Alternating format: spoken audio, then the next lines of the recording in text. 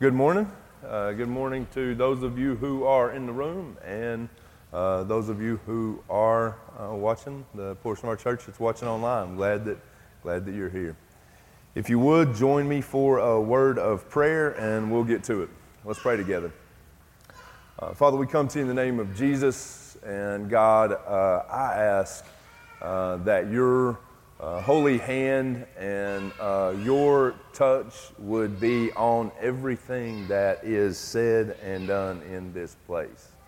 I pray, God, that you would move in our midst. I pray for fresh anointing, both personally and for everybody who's in this room. I pray that they would experience you this morning in a new way, in a fresh way. I'm grateful for the songs that we've already sung and the truths that are in those lyrics and the power in them. God, I pray now over your word. I pray that it would do what it does. Let it pierce like a double-edged sword. Lord, it goes out this morning. I pray that it finds a home in the hearts of your people. It's in Jesus' name we pray, and all God's people said, amen. We're kicking off a new series this morning here at Whitestone called More Than Enough. More Than Enough. And the tagline for the series is refusing to settle for mediocrity. And the idea behind the series is a pretty simple one. We believe that because of Christ's redeeming work on the cross, we have been granted unlimited access to a holy God. Unlimited access to God's peace, unlimited access to God's power, unlimited access to God's provision. Now, the problem is that even with that access, many of us have settled for far less than what God would have for us. God has continually offered us more, and we have settled for mediocre. I mean, think about it. Jesus in the Gospels talks about a peace that passes all understanding. How many of you feel like you live fully in that kind of peace? Jesus spoke in the Gospels about a power that could move mountains. How many of you are consistently seeing evidence of that power in your life? Jesus spoke about the Word of God as his daily bread, his sustenance, his provision. But how many of you are feasting upon God's Word daily? Church, there is, and I think it's undeniable, a great divide between what our God can do and what we do. There is a great divide between God's capabilities and our abilities. Y'all know the story of Jesus walking on water. Peter, they're on the Sea of Galilee, and Peter and the disciples are in the boat, and they look up and they see a figure walking across the sea, and Peter recognizes the person. He thinks it's Jesus, and Peter actually, I love it, he has the nerve to call out to him. He says, Jesus, if that's you, would you ask me to come to you? Would you invite me to come? And so that's what Jesus does. He says, Peter, come. And Peter steps out of the boat, and he takes a couple of steps on the sea. And as he's walking, as you know, the Bible says the wind blows, and his eyes diverts his attention to the wind, and as he does, he begins to sink. Now, a lot of people interpret that text, and they'll say, well, you know, if Peter would have just had more faith in Jesus, if he would have just kept his eyes on Jesus, I think he would have been fine. But I actually think that's a bad interpretation of the text. I don't think that Peter doubted Jesus. I think he doubted himself. If you think about it, I mean, even as Peter is sinking in the water, he's looking up and Jesus is still standing on the water, so he knows Jesus is capable of standing on the water, and he'd been walking with Jesus for some time, so he'd seen God do all of these incredible sorts of things through his rabbi. What Peter didn't know is, can God do those incredible things through me?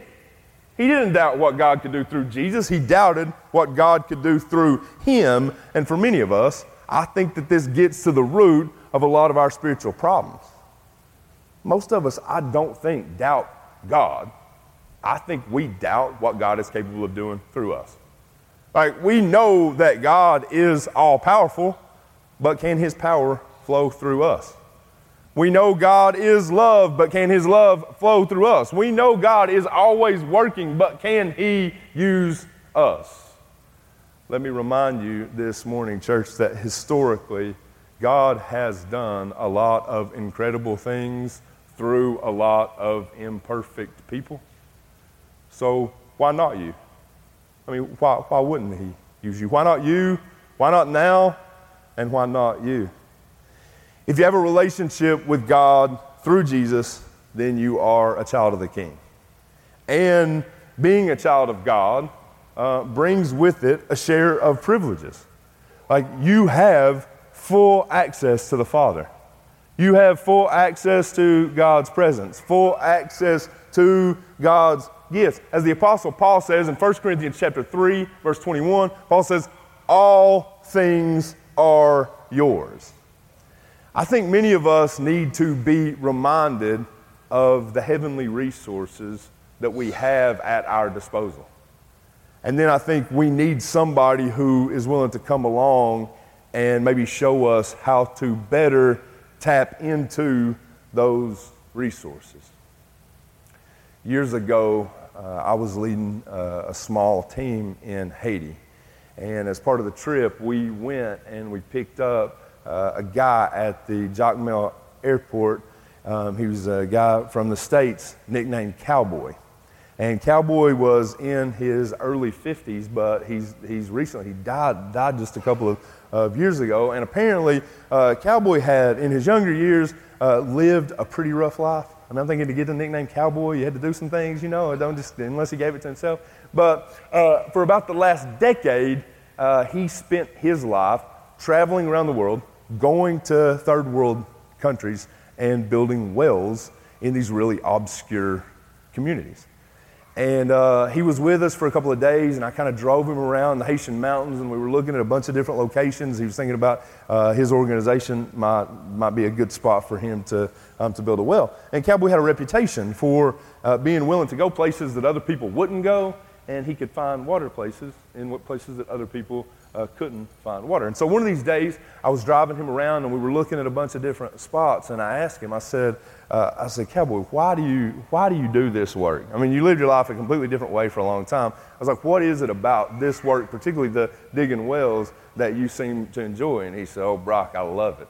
He said, I absolutely love it. He's like, my favorite part about doing what I do is, he's like, a lot of these villages that we go into, he's like, some people in these villages, it's usually women, and he's like, a lot of them every day will have to get up, and to go get fresh water, they'll have to walk like 10 miles. It's like a 10 or 15 mile walk every day, carrying their buckets, going to fill it up with fresh water, and then taking it back just so that they'll have water to get through the day. And he's like, they got to do the exact same thing the very next day. And Cowboy said, my favorite part about building wells in these different communities is, he's like, I love to go into these villages and show them the richness of the resources that are right underneath their feet. He's like, it is the coolest thing. You go in, and he's like, these people have been walking for miles to get water, and then all of a sudden they have it in their village. It's like they can't believe that they've walked so far, but the resource, the water, was so close. Church, in many ways, that is my hope for this series. As we talk about Jesus being more than enough and trading our mediocre for his more, I want all of you to be surprised at the richness of the resources in Christ that are available to you.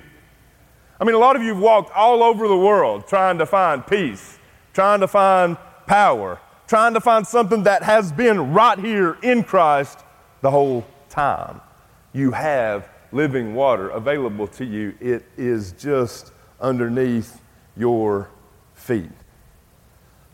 Oh, that God would open our eyes to his presence, and that someone would show us how to better tap into it, how to better access all the resources that are available to us.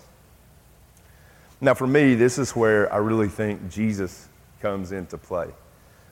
Jesus was a perfect model of what it looks like for a person to live fully in God's love. He was a perfect model of what it looks like for God's power to be flowing consistently through a person. He fully embraced his identity as a child of God, and in him all of God's gifts and all of God's attributes were on display. Jesus didn't leave anything on the table.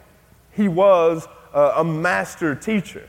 And as a master teacher, he didn't just live in this way, but he spent his whole life trying to show a bunch of other guys, and I would say us too, how we might follow in his footsteps and live with that same, in the midst of that same power, provision, and peace. Think about it like this, okay? Right now, you go on Apple's website, apple.com, and their latest computer is an iMac Pro, and you can purchase that computer starting at $5,000. $5,000. My first vehicle at 16 in 1996 was a 1988 B2200, 2 different color red pickup truck. It cost $2,000. And the reason it was 2 different colors red is because I was driving over Oakland Ridge, in the Maynardville side of Oakland Ridge, and I was coming down it, and a deer came running out of the woods in a kamikaze mission and slammed into my driver's side door. And it didn't just slam into my door, but it slammed into the door, and then it killed it, and it pooped all the way on the side, the left side of my vehicle. And so if you want to know what it's like to grow up in Maynardville, I left there and I was going to drive back to show my mom just to let her know, look what this deer did to me, you know? So I drive back to the house. It's like 4 minutes away.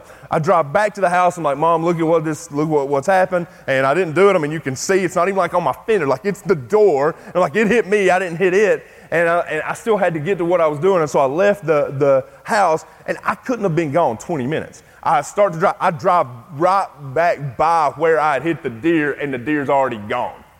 Like somebody in Maynard was already making deer jerky out of this thing, right? It took like 8 minutes, and the whole thing's scooped up and out of there. That has nothing to do with anything. Point is, for the cost of one of these iMac Pros at $5,000, you could have 2.5 of my Mazdas. That's 5 different colors red, okay? Think about what a tragedy it would be if somebody bought one of these computers and then they took it home to their house and they set it up, and then all they ever did on this computer was play solitaire. Like they didn't know how to do anything else. And so all they ever did is just click, click, click. They just played solitaire, watching the cards go. I mean, this machine, it's made to do more than that. I mean, what that person would need would be to somebody come along to show them, hey, this is how all this thing functions. Let me show you what all this thing can do. Let me show you what these buttons can do. You don't have to just play something. Like this thing will do so many different things. Church, in many ways, this is the role that I think Jesus is meant to play in our lives. God has granted us through Christ unlimited access to himself, to his presence, to his power, and we're just a bunch of little kids playing solitaire. Like we go to church once a week, and we show up on time. We serve like maybe for 30 minutes a week. We are not accessing all the resources that are available to us. And Jesus shows up and he's going, hey, that solitaire's good. That's okay, I know you like that. You can play that sometimes. But let me show you all these other things. Let me show you all these other different gifts. Let me show you let me show you what it might look like to live a bit more fully in God's presence, power, and provision. So for the next several weeks, all me and Mark are going to do is we're going to take turns talking about a bunch of different Jesus stories. We're just going to look at a bunch of different Jesus stories.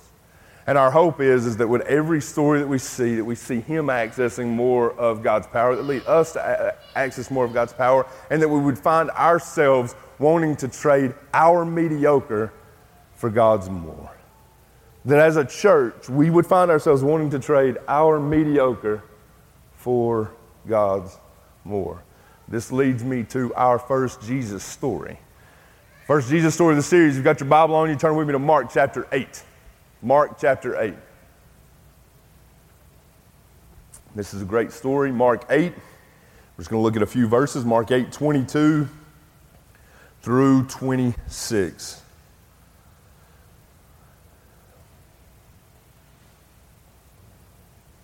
And this is how the text reads. It says, and they came to Bethsaida, and some people brought to him a blind man and begged him to touch him. And he took the blind man by the hand and led him out of the village. And when he'd spit on his eyes and laid his hands on him, he asked him, do you see anything? And he looked up and said, I see people, but they look like trees walking. Then Jesus laid his hands on his eyes again, and he opened his eyes. His sight was restored, and he saw everything clearly. And he sent him to his home, saying, do not even enter the village. So just a quick recap of the story. There's a guy, a bunch of his friends, take the guy to Jesus. He is blind. They get him to Jesus. They're in the city of Bethsaida. They beg Jesus to heal the man. Jesus takes the man's hand, leads him out of the city, where he then proceeds to spit in the man's eyes. He spits in his eyes, rubs them once, asks the guy, can you see clearly? And the guy says, I see people, but they look like trees moving around.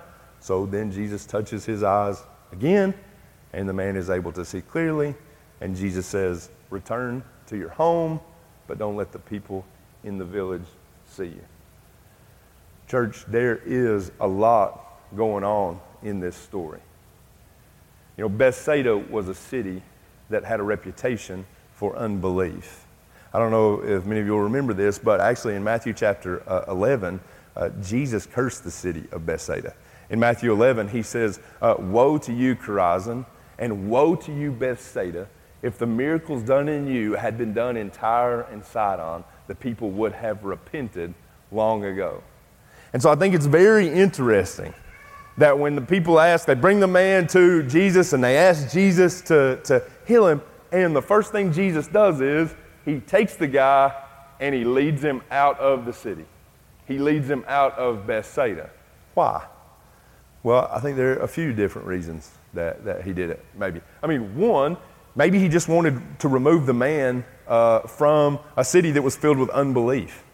Maybe he just didn't think like this was a good place for him to be, surrounded by unbelief. We'll get him out of that environment and into a different environment. I think that could be it. I also think that it's possible that Jesus was so frustrated by Bethsaida and the lack of movement that city saw when miracles were performed there, and the lack of followers that he developed, that he thought, this city isn't worthy of another miracle. And so I'm going to take him to a new place, because maybe if I take him to a new city and they see what I can do, they see my power on display, maybe they will be open to my message. Maybe they will be open to what I can do. Now, my favorite possibility is this. I really hope, and I really do believe that Jesus was this intentional, that when the guy came to him to be healed of his blindness, that in Jesus' mind, he thought, he was so confident that his Father was going to make this blind man see, that he thought, I'm just going to take him to a really beautiful spot, and that way when the guy opens his eyes, it'll take his breath away. Like, I want to get him out of the city. I want to take him to a place. You know, maybe Jesus had a place that he'd go to pray. Off to pray, we know he did that. Or maybe it was like an overlook, or maybe it's the water or the woods, anywhere but the sights and sounds of the city. And he thought, I want to lead him here so when his eyes, he's first able to see, I want him to see something special. In reality, church, I think it's probably a mixture of all those things. But I think we learn in this part of the story that if we want to trade our mediocre for God's more, it might require that we change setting. If we want to trade our mediocre for God's more, it might require that we change setting, that we change place, that we change location. Location matters. Place matters. Your setting can hinder God's ability to work through you, or it can enable it. This is what I mean. If you are constantly surrounded by unbelief, if you are constantly surrounded by doubt, constantly surrounded by darkness, constantly surrounded by discouragement, constantly surrounded by negativity, over time, church, that will be destructive for your soul. Place can limit power. Place can limit power. Some of you need to disrupt the faulty rhythms that you've developed in your life, some of the faulty patterns that you have developed, simply by going some different places and doing some different things. In his book, The Imitation of Christ, the author Thomas à Kempis wrote this 600 years ago. And this is well before social media or the internet or a $5,000 computer ever existed, but I think it is as relevant today as it ever was. Listen to what Thomas à Kempis wrote. He said, "We might have much peace if we would not meddle with other men's sayings and doings that do not concern us? How can he long live in peace who willfully meddles with other men's business and who seeks occasions for it straightway in the world and seldom or never gathers himself together in God? Church, people who are stuck in the same place, people who find themselves doing the same things over and over again, like they're just stuck in life, these are the people that meddle. And they meddle because they don't have anything better to do. And people who meddle will never have peace, as Akimpa said. But the good news is the cure for meddling is movement. Go somewhere else. Do something else. In the words of Thomas Akimpa, gather yourself unto God. Less social media, more walking with Jesus. I'm convinced really that most of society's ills could be calmed and resolved in a 15-minute walk with Jesus. Like all the things that stress you out on any given day, like the things that weigh you down, just stop, 15-minute walk with Jesus, take the word with you so he can speak through it, listen by way of the Spirit to what he might say. I believe a lot of things that stress us out could be healed in just that one 15-minute walk. A different setting can lead to a fresh perspective, and a fresh perspective can lead to a renewed spirit. A different setting can lead to a fresh perspective, and a fresh perspective can lead to a renewed spirit. You will never experience more of God if you just keep going the same places and doing the same thing. That's why I think Jesus led the man out of the city, because he's about to do something new for him, about to do something fresh in his life. Now I want to talk about this for a minute on a very practical level. Some of you, right now, your life, you feel racked with despair. Like when you look at your life and you look at the state of the world, you feel like you're treading water and you're barely staying above it. Some of you feel like you are, right now, today, even as I'm talking, like you can feel yourself drowning in a sea of your own anxiety. And every day you are doing the same things and you are stewing over the same problems. And you think your world is the only world. And you think your problems are the only problems because they're the only ones that you ever see.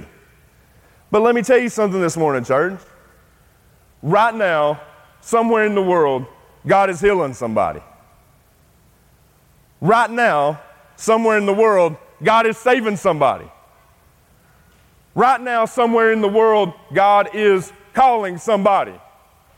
But sometimes, if you want to see the God who is actively moving, it is going to require that you also move. You can't always expect, just because God isn't working in that box that you have built for him, you don't see him doing anything in your box, doesn't mean that he isn't doing a lot of beautiful work in the rest of the world. We need a changed perspective. We need a changed lens. I think a lot of us just need a different setting. We just need to take a step away from our own life and go on a little walk with Jesus. I think unintentionally, by limiting our view, by limiting our setting, we limit our access. I think many of us need a fresh setting, different view, different location, because place matters. Where we are matters. Now for what I consider to be maybe the most interesting part of the story. Jesus leads the man out of the city, and then he gets him wherever it is that he takes him, and then to heal him, he spits on both of his eyes. That is not very COVID-19 friendly. It's just not. Guy from Bethsaida should have had a mask on. Been a different deal right there. He'd been protected. And, I studied this week, and it's a really disgraceful thing in our society if somebody spits on you. And it was a really disgraceful thing in Jewish society if somebody spit on you. Like I studied it, and what I saw was, according to the law, the Old Testament, if a person was spit on, they were considered ceremonially unclean. And so everything that they had on, they had to wash and cleanse, and they had to do that. And it was 7 days before they could go back to the temple. They had to make sure that their whole body had been purified. And so this seems like an odd move for Jesus. Like, why do it? Why spit? Well, I got two different possibilities, a couple of different possibilities, and I'll be honest with you and tell you that I'm not fully satisfied by either of these, and that if you have a better idea or even just a different one, I'm open to it. We can talk about it after the service, but I'm going to share mine with you now. One of the reasons that I think Jesus may have chose this particular method is that Jesus would often change up his methods and modes of healing people so that people wouldn't begin to worship the method instead of the God who was healing. Like, I think Jesus knows what humanity is like. And we know this too. If Jesus were to, every time he performed a miracle, if he did the same three things, then as a people, we would worship that process and not the one whose touch is actually doing the healing. So I think he kept his methods of miracles unorthodox so that none of us could go, well, it's just these three steps. No, when a person gets healed, it's the touch of God that heals them. It's no process. It's God's touch. It is God's power. So that's one reason I think he chose a different method. And if you read the gospel straight through, you'll see that he often did that. He changed up the way he moved in a bunch of different situations. Now, I personally think that Jesus spit on the man's eyes to send a message to Satan. I think Jesus spit on the man's eyes to send a message to Satan. And the message was, if my spit can make a blind man see, imagine what my blood can do. If my spit can make a blind man see, imagine what my blood can do. The author Bob Yandian says it this way, and this, in my studies this week, this quote really kind of caught my attention and shifted my way of thinking about this text. This is what he says. He says, Jesus did not spit on the blind man. He spit on his blindness. This was the ultimate insult to sickness and disease. If Jesus could speak to sickness and rebuke it, then apparently sickness can hear. If sickness and disease can hear, it can also be insulted. Jesus released all of his contempt for Satan and his works when he spit on this man's blindness. This is what I think Yandian is saying. I'm hoping I can make it make sense. There's a story in Luke chapter 4 when Peter's mother-in-law has a fever and she's sick. And the Bible says that Jesus rebukes her fever. He rebuked her illness. He spoke a harsh word against her fever and then it went away. That's a really interesting thing to do. Like the idea of Jesus being angry with an illness. I think that seems interesting to me. Rebuke, like shouting down her sickness. Now, we need to know that Jesus didn't rebuke every sickness in this way, but for whatever reason, he rebuked Peter's mother-in-law's fever, and the fever dissipated. And then here in this text, Jesus seems to show disgust at this man's blindness. Now, I think it's really important that we differentiate. Jesus isn't angry with the man. He's mad at the circumstances. Jesus loved the individuals, but he was disgusted with the problems that plagued them. Here's what I think is going on in a lot of ways, church. Jesus was around at the creation of the world. He set everything into its proper order. And when Jesus created the world, he created it perfect. And even when he came back to the world, he came back to the world to make all things new. There were times when he was walking around this planet that I think he looked out and he saw the effects of sin and he saw the effects of the depravity of man, and I think it disgusted him. I think he was frustrated by it. I think he looked at Peter's mother-in-law's illness and saw the negative effect it had on her life, and he rebuked it. And I think he looked at this man's blindness and the troubles that it had caused him over the years, and I think he spit on it. He didn't spit on the blind man, he spit on his blindness. And for whatever reason, I think Jesus associated the work of Peter's mother-in-law's fever and this man's blindness with the works of the evil one. I think he attributed at least these two. Now, if you go through the Gospels, what you're going to find is there are a lot of different times that Jesus heals people and he's very tender with them. You'll see that. Let's be clear about that.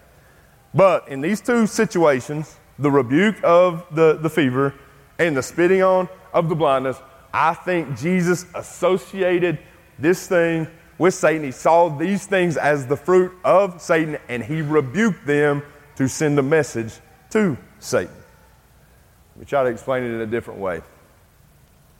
There's a story in Mark chapter 11 that I think lends credence to this interpretation.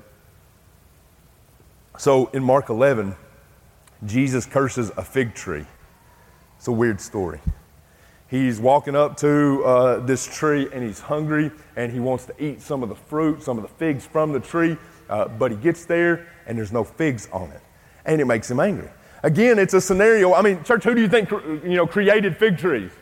Like, I'm thinking fig trees may have been Jesus' idea. Like, he created them, and they're supposed to produce figs.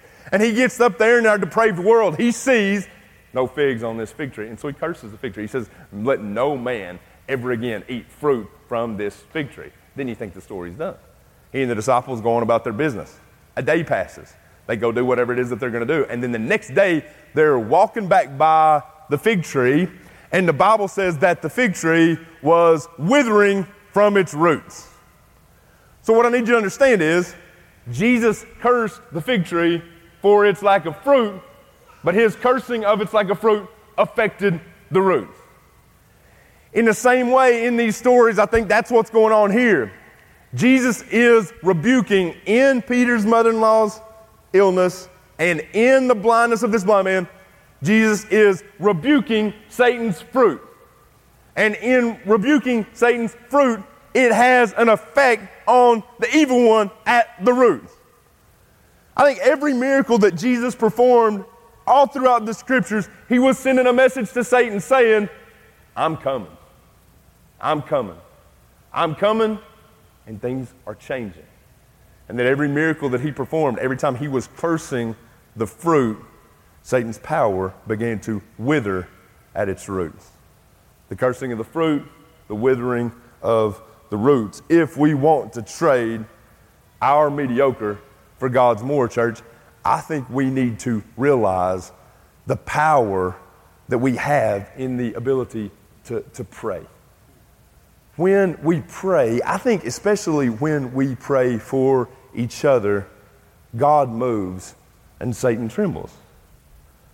Our prayers are felt in different realms. Like Paul says, the effectual fervent prayer of a righteous man availeth much. I think Jesus spit on the man for a couple of different reasons. One is to change up his method so people would know it's my dad that heals. It's not this process. And then two, I think he spit on the man's blindness to send a message to Satan. The message being, if my spit can make the blind to see, just wait and see what my blood can do. Now, there's one other thing that I find really interesting about this story. One other question that if you read this text, I think has to be addressed. And that is the progressive nature of this miracle. So this is the only time in the Bible that Jesus has to touch a man twice to heal him. That's weird. That's weird. We know he didn't have to. I mean, we know if he'd have wanted to, he had enough power one time, he could have done it. And so everything Jesus does, he does for a reason. But I think that should leave us asking the question, why two touches? Why? Remember, he touches them, spits, touches them the first time. He sees the trees, men looking like trees walking. Then he touches them again. He's able to see clearly.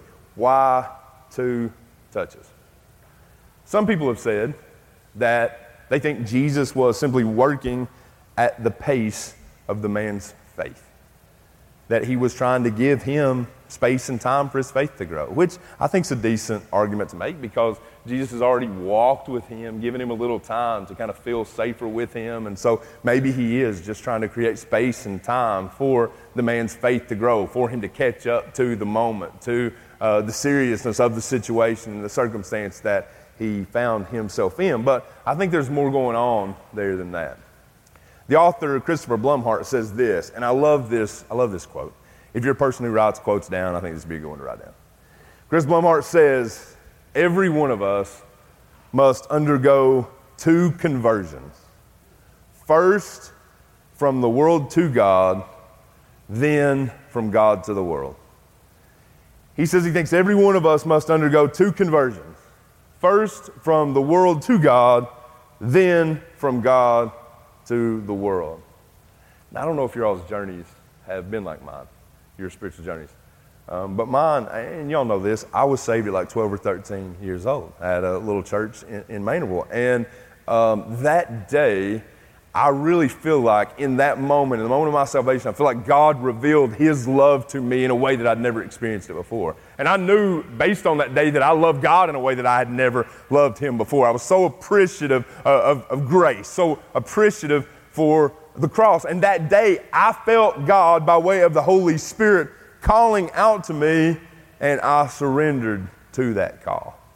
And since that time, I've been pretty comfortable in resting in the fullness of His love and His knowing that I'm daily in pursuit of Him. Now, the other side of that coin is, still to this day, learning to love other people for me has been a process. Like learning to see you all the way that God sees you. And it's kind of easier, y'all are my church, but learning to see people out there the way that God sees them, that has been a process. Jesus touched me when I was 12 or 13 years old, and it saved my soul. But even today, right now, whatever the date is, I still need Jesus to touch my eyes so that I can see you all the way I'm supposed to see you. When Blumhardt talks about two different conversions, he's like, conversion number one, us to God. Conversion number two, us to each other. It is a process that I think Jesus knew well. You know, I think one of the harmful things that has come out of evangelical culture, and I can say that because we are a part of evangelical culture, is this idea that a person is just supposed to have one salvation experience and then the show's over. Like they meet Jesus once at whatever age, they have that encounter, and that encounter changes everything, and it does, and they don't ever have to have another encounter because they had the one, and they just kind of rest in the laurels of that and going about their business, church. Church, I'm here to tell you that even if you have felt Christ before, you can feel Him again. Even if you've experienced, just because you've experienced God once when you're 12 or 13, don't mean you can't experience and feel Him today. And I love that Jesus includes this story in the Scriptures because He's saying, hey, sometimes it takes more than one touch. Sometimes it takes a couple of touches. Some of you need a bunch of touches. And if we want to trade our mediocre for God's more, then we have to learn that Jesus' touch is always available to us. It wasn't just available to you one time when you were 12 or 13, or one time when you were 20, or one time when you were 6 at a vacation Bible school. It is available to you. The touch of Christ is available to you right now. I'm not downplaying your salvation experience. Like I already said, I believe for me at 12 or 13 when I experienced it changed everything. But what I'm saying is that's the beginning. That's the beginning of the journey. After that experience, there's many more times. We have unlimited access to God's presence, power, and provision. The reason I wanted to preach the text this morning is because I read it a couple of weeks ago in a book that I was reading. It mentioned this particular passage, and I found myself thinking that when I look out at the world, I'm like, a lot of people, when they see each other, it's like the way that we kind of approach this world is that it's all about us, and it's our story, and it's our journey, and everybody else, you all are just like decorations in Brock's story. You're like the guy seeing the trees. It's like one-dimensional. Everybody else really don't matter. Like I'm the one that mainly matters, and all the rest of you all are just kind of ornaments in my story. But church, listen to me. If your politics are more important than people, you probably need another touch. If your schedule is more important than people, you probably need another touch. If your pride is more important than people, you probably need another touch. One touch opens our eyes to God. I think the second touch opens our eyes to each other. Both are very, very necessary. If we want to trade our mediocre for more, then we might need to change our setting. I think we need to be reminded that when we pray, our prayers move heaven and shake hell. And if we want to trade our mediocre for more, I think we need to know that the touch of Christ is available to us at all times. Church, let's be a place and a people who don't settle for mediocre, who are constantly going to God, asking Him for more. More, more, more. Pray with me, and I'm done. Father, we come to you in the name of Jesus, and God, I'm grateful for who you are, and I'm grateful for all that you do. I'm praying that you would move in our midst this morning. I'm praying that you would speak directly to somebody's heart. I'm praying that you would remind them that your Son's touch is still available.